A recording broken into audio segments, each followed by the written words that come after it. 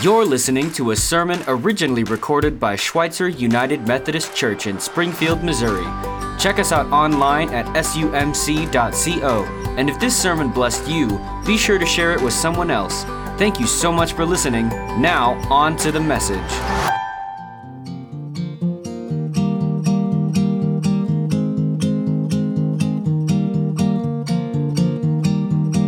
As a society, what should we do with useless people? I think we should try to support them as much as possible. Give them a purpose. I think we should try to find them a purpose. I feel like everyone has a purpose, even if they don't know what it is, and I feel like we should help them. What do you do with useless people? Pretty much nothing. Avoid them. We work with them and try to help them, take care of them. Yeah, I'd say about what she said. Yeah. I think we should help them become more useful. If there's ways they can work, if there's ways they can help other people or do things, I think we should help them where we can, but not, if they're being useless because of laziness, not encourage it. We should look at the people we deem useless and look at the sets of skills or talents they have and put them to use accordingly. A fish can swim all it's want, but if it's told its whole life it's supposed to climb a tree, it'll never do anything. What do we do with useless people? Do what you have to do and kind of just discard them. I don't necessarily believe that anybody is useless. Everybody has a reason, everybody has a purpose. We're all here for a reason. Nobody is personally useless. It's the goodness in your heart of what's inside of you that makes you the decency of a person. By what guidelines do we determine that humanity? And it's if a person doesn't want to be useful in society, if they don't want to contribute, then I honestly don't know. Good morning. That's a weird question, isn't it? Yeah. Go ahead, just put it out there. It's a weird question. My wife, she read what a manuscript of the sermon today. She said, you need to give a disclaimer right up front. Say, hang with me. Don't just tune out because the question seems almost like we can't ask it. Because it is a question that's being asked. Maybe not in the world that you live in, but it is being asked in the world that we live in today. You may not have run into it yet, but it's a question that's being asked. In fact, over the next several weeks in this series, God, I've got a question. We're going to be asking questions that we've noticed have been popping up in the culture to which we live in. And as we seek to raise the questions, to make sure that we're aware of the questions that are around us, then we're going to have a moment where we look at Scripture and see what God has to say to the questions that are being asked. Because they're questions that we all deal with at some point along the way. So, before I go any further, I want to ask you a question this morning. What are the things that keep you up at night or wake you up in the morning? See, and this is not a rhetorical question, so I'd love to have some input from you. I don't have any problem going to sleep at night. But it's about 4:30, 5 o'clock in the morning that some of the big questions of life start to flow in my mind and they start to wake me up. So what are some of the questions that keep you up at night or some of the things that keep you up at night? Go ahead. If you've got one, I'd love to hear it. What's for breakfast? Yeah, I figured somebody would have that question. Yeah. Say that again. When will you fix this world? That's a good question. It's a good thing to ruminate on.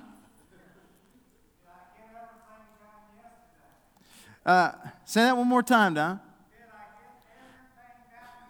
No, the answer to that is no. You didn't get everything done yesterday. At least I've never encountered anybody that has. There's a couple of things that filter into my mind, a couple of numbers actually that wake me up, that stir me. The numbers are 80 and 47. The first number, 80, comes from a research company called Mission Insight. And Mission Insight is a group of people that have put together a pretty serious and in-depth study of neighborhoods all across America, places where people live. And that number 80 represents the percentage of people within our community, actually within a 3-mile circumference of Schweitzer. 80% of the people that live close to us have no real connection to a local church or to a place of faith, to a community of faith. So sometimes when we're in meetings over in the outreach center, I look out the window and I think about 8 out of 10 cars that drive past the campus of Schweitzer are disconnected from a community of faith. Disconnected in some ways, I think, from all that Jesus is wanting them to be and do and be a part of. And so I think about that percentage of 80. And I begin to think about what could we do as a church? What could we do as a community of faith to reach out to people, to connect, to engage with people? Who in some ways, all of us have the same questions about purpose, about direction, about where we're going, about the big things in life. How can we as a church put ourselves in the place where they're asking their questions? How can we engage, connect? And how can we share the story, the life-transforming story of Jesus Christ? And I'm sure a number of people in that 80% have faith to some level in Christ. But I'm sure that Jesus would love to draw them closer to himself and to have them be a part of a community. So that's one of the numbers. That's one of the things that wakes me up at night, that has me thinking. The other number is the number that I heard in the past 3 to 4 months. The number is 47%. I first came across this number when I was listening to an interview given by Dambisa Moyo. Now I heard the interview in 2017 after the election. The interview was actually something she gave in late October or early November of 2016. And she was being interviewed about a number of things. And the interviewer asked her, she's an economist, teaches at MIT, born in Zambia. She said, Dambisa, how is technology going to shape the world of jobs in the future? Because jobs, if you remember, in the election cycle of 2016 was a significant issue. And Dambisa Moyo said, technology is going to shape the future of jobs dramatically. She said, in fact, if we go back to a study that was done in 2013 that came out of Oxford St. Martin's, there's a suggestion within that study that within the next 10 to 20 years, 47% of the jobs in America will disappear. 47% of the jobs that are in America will disappear. Now, if you migrate that, she didn't mention the statistic that would impact the world globally, but some global estimates put that to the effect that if 47% of the jobs in America would disappear in the next 10 to 20 years, that probably something between 70 and 90% of the jobs in the Pacific Rim would disappear. Now, think about that for just a moment. Let that sit in. In another book I've been reading recently, they had a list of the number of jobs, or at least the probability that jobs would disappear over the next 10 to 20 years. And let's see that slide.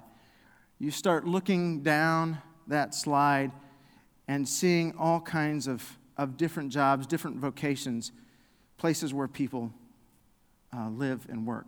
This data comes from a book called Homo Deus, and we'll talk about that writer and that book in a little bit more in detail. Lots of jobs there. A year ago, I happened across one of my favorite topics, tractors, and a new video that came out from Case New Holland, which Case New Holland is the corporate manufacturer of Case IH and New Holland branded tractors. And both of these tractors are moving in a field. You don't see that, but it's a capture from a video. They're both moving in a field. You'll notice that there's not a person in the New Holland tractor, in the nice bluish purple one. And on the red tractor, there's no seat or no steering wheel. Both of those tractors are at work on a farm in Kentucky, a 1,000-acre farm in Kentucky, and they've worked an entire season. And neither one of them have people who are driving them. They're being driven by algorithms, by data, by computers. Now I look at that, and that picture makes me sad because I love to drive a tractor. I love the aspect of tractoring. I call it a spiritual discipline, and it matters to me. It's good for my own soul. Some of you won't understand it, but you've got other things. Some of you love to play golf. You love to go fishing. You love to be on the water. You know what that's like. But here, you see the picture of changing in the future. I saw another picture recently pointing to this direction of what it might look like. This picture came out of Dubai. And Taylor Likes wants me to say that, you've seen the movie RoboCop, meet the RoboCop. Because this is a robotic police officer on duty today in Dubai. A robotic police officer. A number of the jobs that were listed on that list previously looked to be mostly in the service sector, the service industry. But one of the things that we're beginning to see and know is that every industry is about to be targeted in a way that we've never seen before. One of the videos that I came across, which was titled, it's a YouTube video, you can put it in your phone or look it up later, said, "Humans Need Not Apply," said, we know what it was like to put mechanical muscles into motion and replace human muscles. Soon we're going to be at a place where we're putting intellectual muscles into play. And we're going to be challenging the intellect of the human person. We're going to be challenging the intellect of the human person so that every industry is going to have the integration of computers and algorithms like we've never seen before. And algorithms really may begin to displace a whole number of professions. In fact, the professions of doctors and lawyers and teachers and pastors are all deeply going to be affected. One of the industries that's dear to my heart, because it's dear to one of my sons, is the industry of making music and writing songs, composing songs. And a couple weeks ago, I was listening to an NPR story, and they said that by 2020, most of the music that you hear that comes in a soundtrack that's played behind a movie will be written and produced and made by a computer somewhere in the world.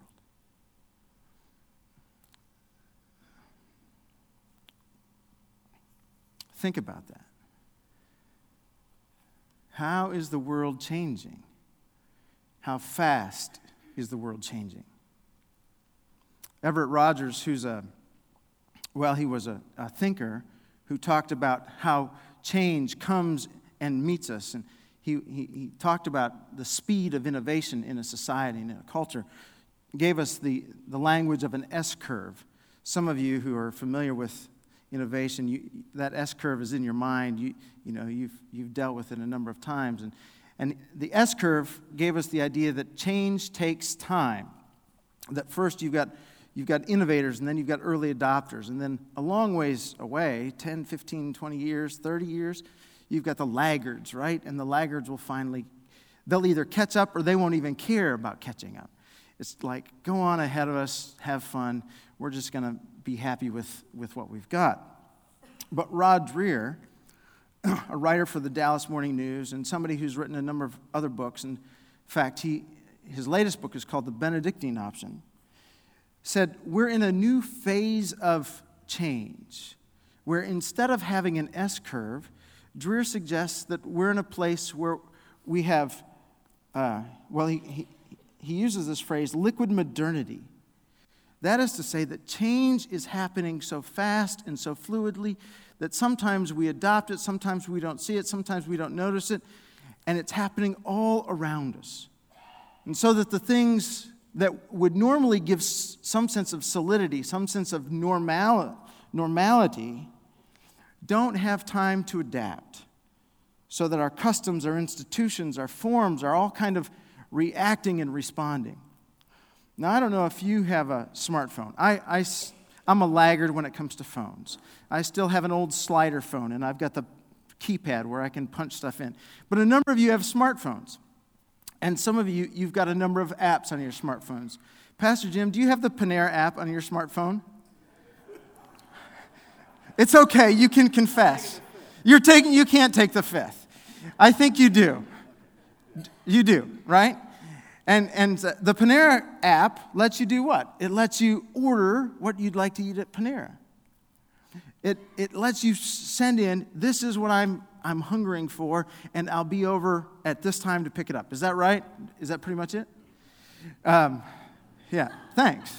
But sometimes you have to go over there. But sometimes you do, yeah, you do. And you love to go over there. Okay. Anyway, this Panera app and all kinds of other apps that come to our smartphones are technology that we embrace because we see some of the real benefit of it. We love the ease that it gives us. We love the capacity to put our order in and to go pick it up when we're ready for it. And yet, have you thought about how that app changes the world in which the people at Panera are working in? Have you thought about how the integration of that app, your input, just like your input at a grocery store when you go through, every grocery store used to have checkout people, right? And now the number of people working in a checkout line is reduced to just a few. When you go to Panera, the number of people who will be taking your order, in fact, is going to go down dramatically to a place of 0 before long. Integration. We love it because it affords us a lot of things, and yet there's all kinds of change that it's pointing to. It's indicating that's moving along the way. So there's this question that comes up, that pops up. A number of people on the opening video, began to ask that question, and I don't think they really understood the ground upon which we stand. They tended to answer the question, what do we do with useless people, as if, what do we do with people who aren't being productive in society and culture today?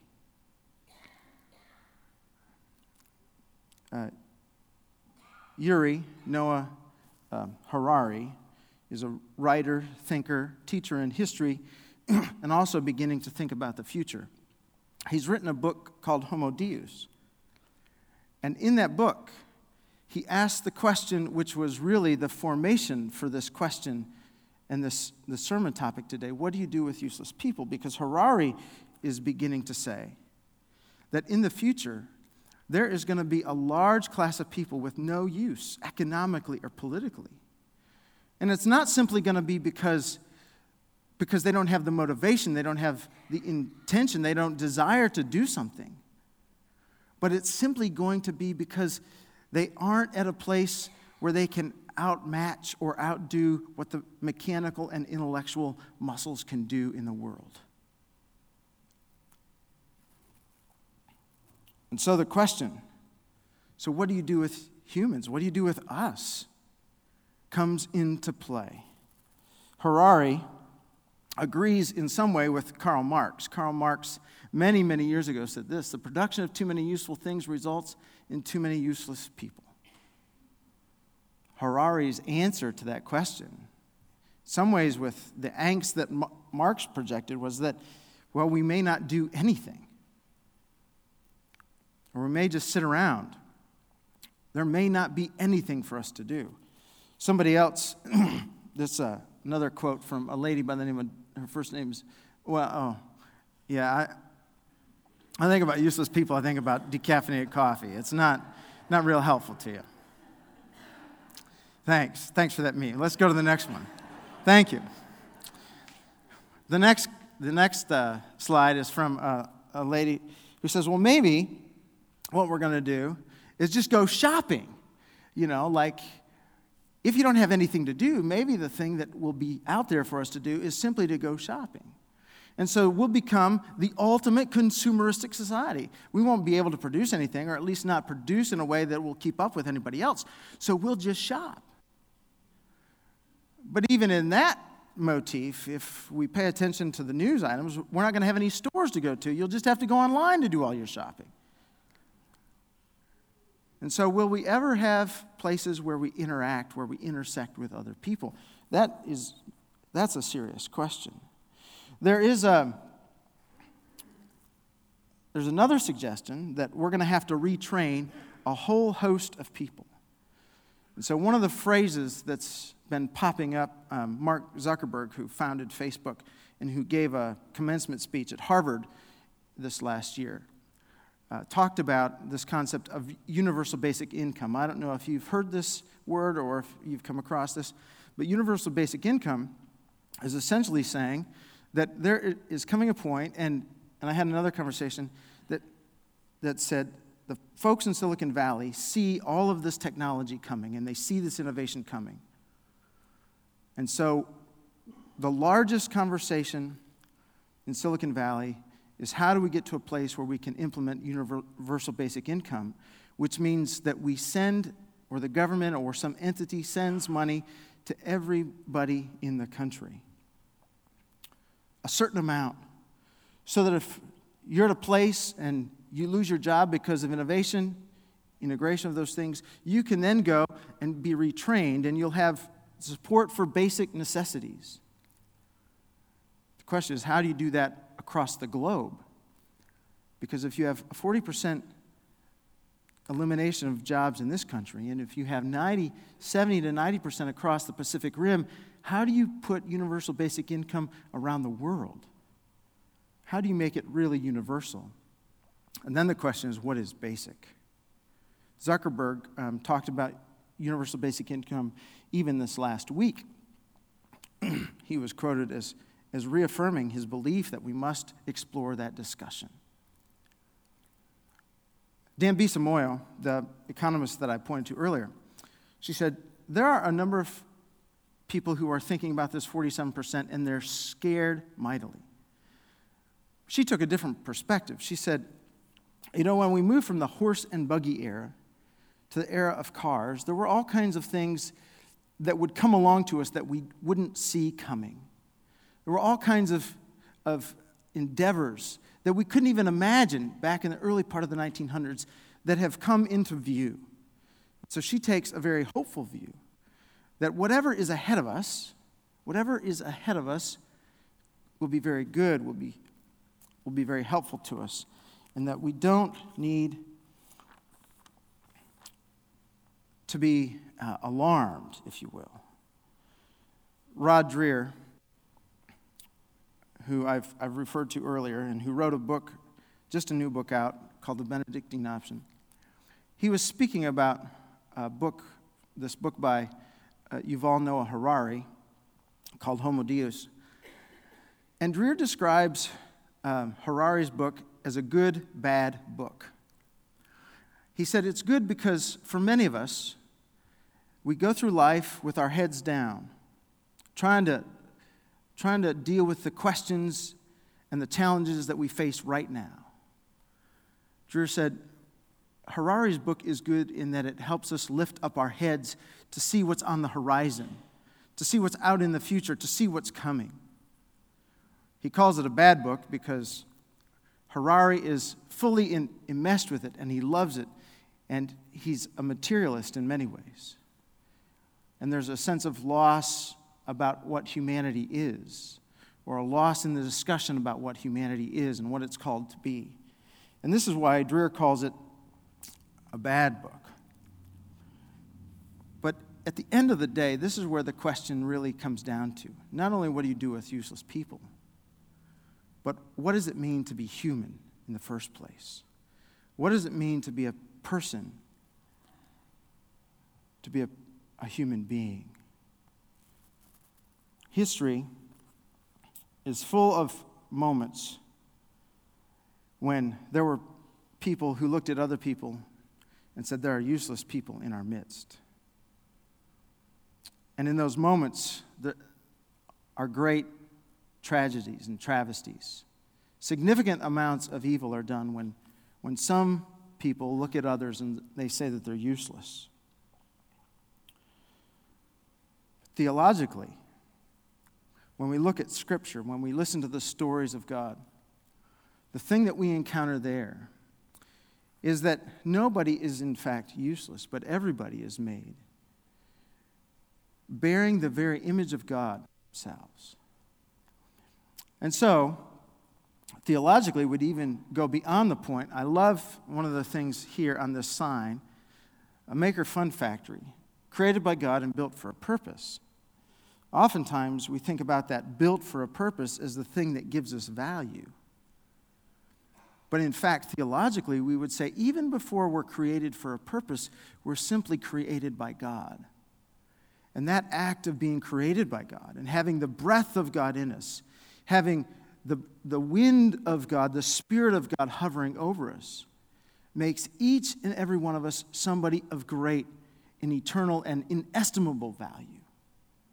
Nobody can put a price tag or nobody can put a real weight to how much you matter, to how much I matter, to how much every human being matters and is important and is loved, is valued.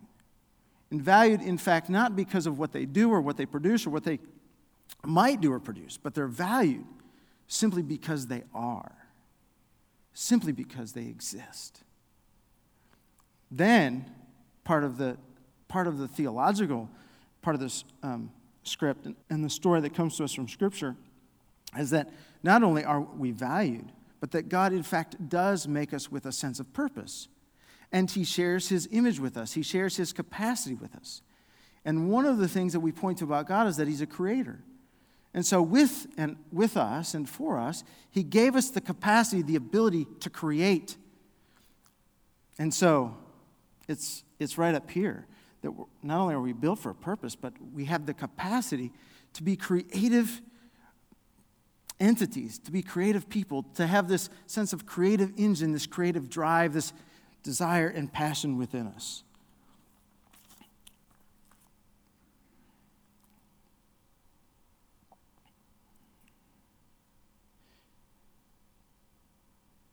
The question, then theologically, if that's the story of Scripture, how does that move us to a place where we engage the conversation about this emerging world, where artificial intelligence is a story that you hear about every week, that you can read in the newspapers about every week?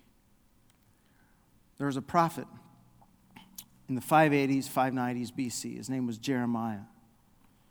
Jeremiah lived at a time when the world was changing fast and furious. And the world that had been known in Israel had been taken away because the Babylonians had swept in. And they'd turned over the temple. They'd taken all of the bright lights. They'd profiled the people of Israel. And everybody that they profiled as bright lights, they took away from Jerusalem. They took out of Judah and they took to their own country. And they put them to work, not only being slave labor, but they put them to work in all kinds of places because they wanted to have the best and the brightest, contributing to what the empire of Babylon would look like.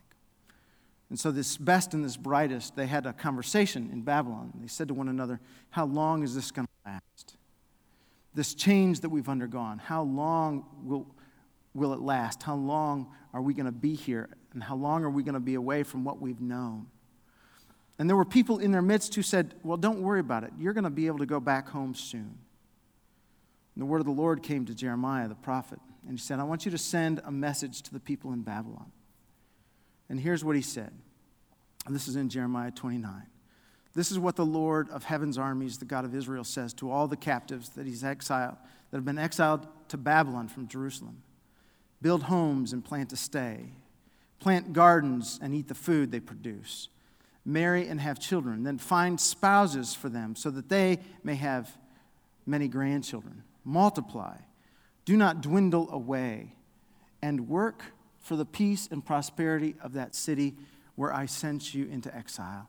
Pray to the Lord for it, for its welfare will determine your welfare. Jeremiah, knowing that the people in Babylon are having this conversation, hears from the Lord and he writes this down.